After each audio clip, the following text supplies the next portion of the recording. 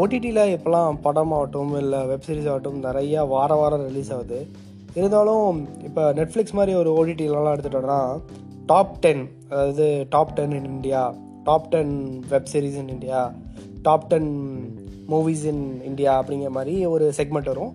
அதில் என்னென்ன படம் வந்து டாப் 10 லிஸ்ட்டில் இருக்குதுன்னு சில படங்களும் வரும், வெப்சீரிஸும் வரும். அதை பார்த்து சில பேர் வந்து ஓகே இந்த படம் நான் பார்க்கல, இந்த வெப்சீரிஸ் நான் பார்க்கலன்னு சொல்லி பார்ப்பாங்க. ஸோ அதே இதை வந்து எல்லா ஓடிடி பிளாட்ஃபார்மும் கொஞ்சம் கொடுக்க ட்ரை பண்ணிகிட்டு இருக்காங்க. நெட்ஃப்ளிக்ஸ் அளவுக்கு ஒரு பயங்கரமான டேகிங் அண்ட் யூஐ அல்காரிதம் இல்லாட்டியும் கூட ஓரளவுக்கு ட்ரை பண்ணுறாங்க. அமேசான்லேயும் இப்போ வந்துருச்சு, ஜி5லேயே வந்துருச்சு, ஹாட் ஸ்டாரில் வந்துருச்சான்னு எனக்கு தெரியல. ஹாட் ஸ்டாரில் லேட்டஸ்ட் அண்ட் ட்ரெண்டிங் இருக்கும், அதுலேயும் டாப் 10 இருக்கான்னு எனக்கு தெரியல. பட் முக்கால்வாசி ஓடிடி பிளாட்ஃபார்மில் இது வந்துருச்சு. சடனாக வந்து ஒரு படம் பார்க்கணும் அப்படின்னு உட்காரும் போது நம்ம எதிர்பார்த்த படம் வந்திருக்கா இல்லையா அப்படின்னு பார்த்துட்டு, சப்போஸ் இல்லை அப்படின்னா அந்த டாப் 10 இருக்க படத்தை சில பேர் பார்க்குறது உண்டு. ஸோ அந்த வகையில் நீங்கள் இப்போ சமீப காலத்தில் நெட்ஃப்ளிக்ஸ்லாம் படம் பார்க்குறீங்க அப்படின்னா கொஞ்சம் பார்த்து பாருங்கன்னு தான் நான் சொல்லுவேன். ஏன்னு கேட்டால் இப்போது நெட்ஃப்ளிக்ஸில் அதுவும் குறிப்பாக அந்த சண்டே டைம்லலாம் வந்து நிறையா பாலிவுட் படம் புதுசாக ரிலீஸ் ஆனதெல்லாம் வாங்கி விட்டுட்டுருக்காங்க. ஸோ அந்த வகையில் இந்த படம் நான் பார்த்து கிட்டத்தட்ட ஒரு 1 வீக் மேலே ஆகுது. பட் என்னால் Mview போட முடியல, இப்போ தான் போட முடியுது. அந்த படம் வந்து இப்போ எனக்கு தெரிஞ்சு நான் இன்றைக்கி பார்த்ததில் ரேங்க் 2ல் இருக்குது. ஸோ அது என்ன படம்னு பார்த்தீங்கன்னா ஏக் வில்லன் ரிட்டர்ன்ஸ். யூஸ்வலாக பாலிவுட்டில் வந்து செகண்ட் பார்ட் எடுக்கிறாங்க அப்படின்னா ஃபர்ஸ்ட் பார்ட்டுக்கும் செகண்ட் பார்ட்டுக்கும் ரெலவன்சி இருக்குமான்னு கேட்டால் ரொம்ப கம்மியாக தான் இருக்கும்.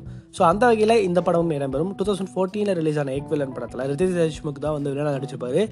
அந்த மெயினாக அந்த வில்லனோட ஆக்டிங்காகவும் அந்த ஒரு பாட்டு பயங்கரமாக ஹிட்டு, அதெல்லாம் வச்சு இந்த படம் வந்து ஒரு மிகப்பெரிய ஒரு வெற்றி படமாக அமைஞ்சது அந்த டைமில். ஸோ அதைத் தொடர்ந்து இந்த 2022 வந்திருக்கக்கூடிய இந்த ஏக் வில்லன் ரிட்டர்ன்ஸ் அப்படிங்கிற படமும் அந்த ஏக் வில்லனுக்கும் சம்மந்தமே இல்லாத மாதிரி இருந்தாலும் கூட ஸ்பிரிச்சுவல் ஸ்வீக்கல் அப்படிங்கிற பெயரின் அடிப்படையில், கிராஸ் ஓவர் அப்படிங்கிற அடிப்படையில் சில சீன்ஸை வந்து அங்கங்கே வச்சுருப்பாங்க. சில சீன்ஸ் சொல்ல முடியாது, எண்ட் கிரெடிட்ஸில் சில சீன் வச்சுருப்பாங்க. அது ஓகே சொன்னால் ஸ்பாயில் ஆகிடும், அதனால் அந்த இடத்துல மட்டும் தான் வச்சுருப்பாங்க. ஸோ இந்த படம் வந்து பார்த்திங்கன்னா 2 மணி நேரம் 10 நிமிஷம் ஓடுது. பட் 2 மணி நேரமாக இருந்தாலும் ஃபஸ்ட்டு ஹாஃப் ஒரு 20-25 மினிட்ஸ் நம்மளால் ஜீரணிக்க முடியல. ரொம்ப எவ்வளோ முக்கியம் எடுக்க முடியுமோ அவ்வளோ முக்கியம் எடுத்துருந்தாங்க. படத்தோட ஆக்டர்ஸ் யாரும் பார்த்தீங்கன்னா கொஞ்சம் ஷாக்கிங்காக இருக்கும். எல்லாம் பெரிய ஆக்டர்லாம் நடிச்சிருப்பாங்க. பெரிய ஆக்டர்னால் யூஸ்வலாக ஹிந்தியில் மல்டி காஸ்டிங் நடிக்கிறதுங்கிறது பெரிய விஷயமா தெரியாது. ஸோ அப்படி இருந்தாலும் கொஞ்சம் கதை இருக்கணும் அல்லவா, அது கூட எல்லாமே எடுத்தால் என்ன, ஜான் அப்ரஹாம், அர்ஜுன் கபூர், தாரா சுத்தேரியா, திஷா பட்டானி இவங்கெல்லாம் நடித்த இந்த படம் தான் நெட்ஃப்ளிக்ஸில் இப்போ ரெண்டாயிட்டிருக்கு. ஸோ இந்த படத்தை வந்து டேரக்ட் பண்ணியிருக்குது அதே மோஹித் சூரி. ஸோ அவர் தான் வந்து இதுக்கு முன்னாடி படத்தையும் டேரக்ட் பண்ணியிருக்காரு. ஸோ அவருடைய ஃபில்மோகிராஃபின்னு நீங்கள் எடுத்துட்டீங்கன்னா, மோஹித் சூரிய ஃபில்மோகிராஃபி அப்படின்னு எடுத்துட்டிங்கன்னா ஒரு த்ரில்லர் கலந்த சப்ஜெக்ட், சைக்காலஜிக்கல் த்ரில்லர் கலந்த சப்ஜெக்ட் தான் எடுத்துருப்பாரு. So Murder 2, Raaz, the mystery continues, அப்புறம் மலங், இந்த படம் ஃபஸ்ட் பார்ட்டுமே எடுத்தாரு.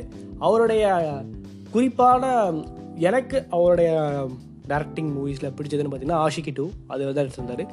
காலேஜ் படிக்கும்போது அந்த படம் வந்து எங்கள் காலேஜ் மத்தியில் பெரிதும் ஃபேமஸான படம். ஸோ அதை பார்த்து டைரக்ட் பண்ணவர் தான் இந்த படத்தை டைரக்ட் பண்ணியிருக்காரு. ஸோ இந்த படம் பார்த்தீங்கன்னா ஆல்ரெடி சொன்ன மாதிரி இவ்வளோ ரன்னிங் டைம் இருந்தாலும் இத்தனை ஆக்டர்ஸ் இருந்தாலும் படம் வந்து ரைட்டிங் ஸ்டார்டிங்கிறதே மொக்காக ஆரம்பிச்சிது. 20-25 மினிட்ஸில் அந்த லவ்ங்கிற பேரில் ரொம்ப மொக்க போட்டிருப்பாங்க, சுத்தமாக சமாளிக்க முடியாது. அது ஃபஸ்ட்டு வந்து உங்களுக்கு வந்து பார்த்திங்கன்னா மெயினாக அர்ஜுன் கபூர் அண்ட் தாரா சுத்தேரியா போர்ஷன்ஸ் வரும், அதெல்லாம் தாங்கவே முடியாது. அதுக்கப்புறம் கொஞ்சம் மூவ் ஆகி அந்த இது பேஸ் பிளாட்டாக எடுத்துகிட்டீங்கன்னு வச்சுக்கோங்களேன், ஏக் வில்லன் நடக்கிற மாதிரி தான் ஒரு சைக்கோ கொலைகாரன் வந்து எல்லாத்தையும் கொலை பண்ணிகிட்டு இருப்பான். ஏன் கொலை பண்ணுறான் அப்படிங்கிறத தான் இன்வெஸ்டிகேட் பண்ணி கண்டுபிடிக்க ட்ரை பண்ணுவாங்க. ஸோ அதுதான் ஏக் வில்லன் ரிட்டர்ன்ஸ் சொல்லிடும் கான்செப்ட்டு. ஸோ அந்த படத்தில் ஹீரோயின் கூட அந்த சைக்கோ, அதாவது அந்த வில்லன் கிட்ட மாட்டுறாங்களோ அது மாதிரி இந்த படத்துலையும் மாட்டிக்குவாங்க. ஸோ அதிலேருந்து ஹீரோ எப்படி காப்பாற்றுறாரு, அந்த போலீஸை என்ன பண்ணுறாங்க அந்த படத்தில் அப்படிங்கிறது தான் இந்த படத்துடைய மீதி கதை.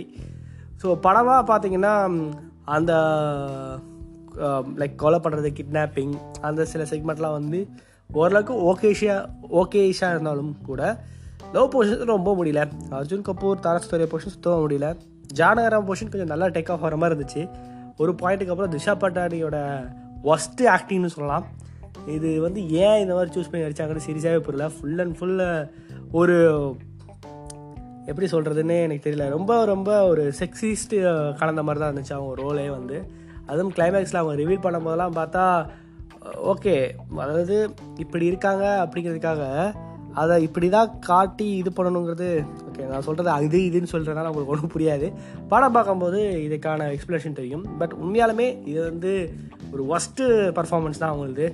தார சுத்தரியா போன படத்துலேயே சொல்ல தேவையில்லை. டைகர் ஷெராஃப் படம், அந்த படத்தை பற்றி நான் போடலன்னு நினைக்கிறேன். ஹீரோ 22 இந்த படத்துலேயும் ஒன்றும் பெருசாலாம் இல்லை, அதே ஒரு ட்ரெண்டு. என்ன இந்த படத்தில் கொஞ்சம் மேக்கப்லாம் கொஞ்சம் டிஃப்ரெண்ட்டாக இருந்துச்சு. அந்த படத்தில் ரொம்ப ஓப்பன் டைப்பாக இருக்க மாதிரி இருக்கும்.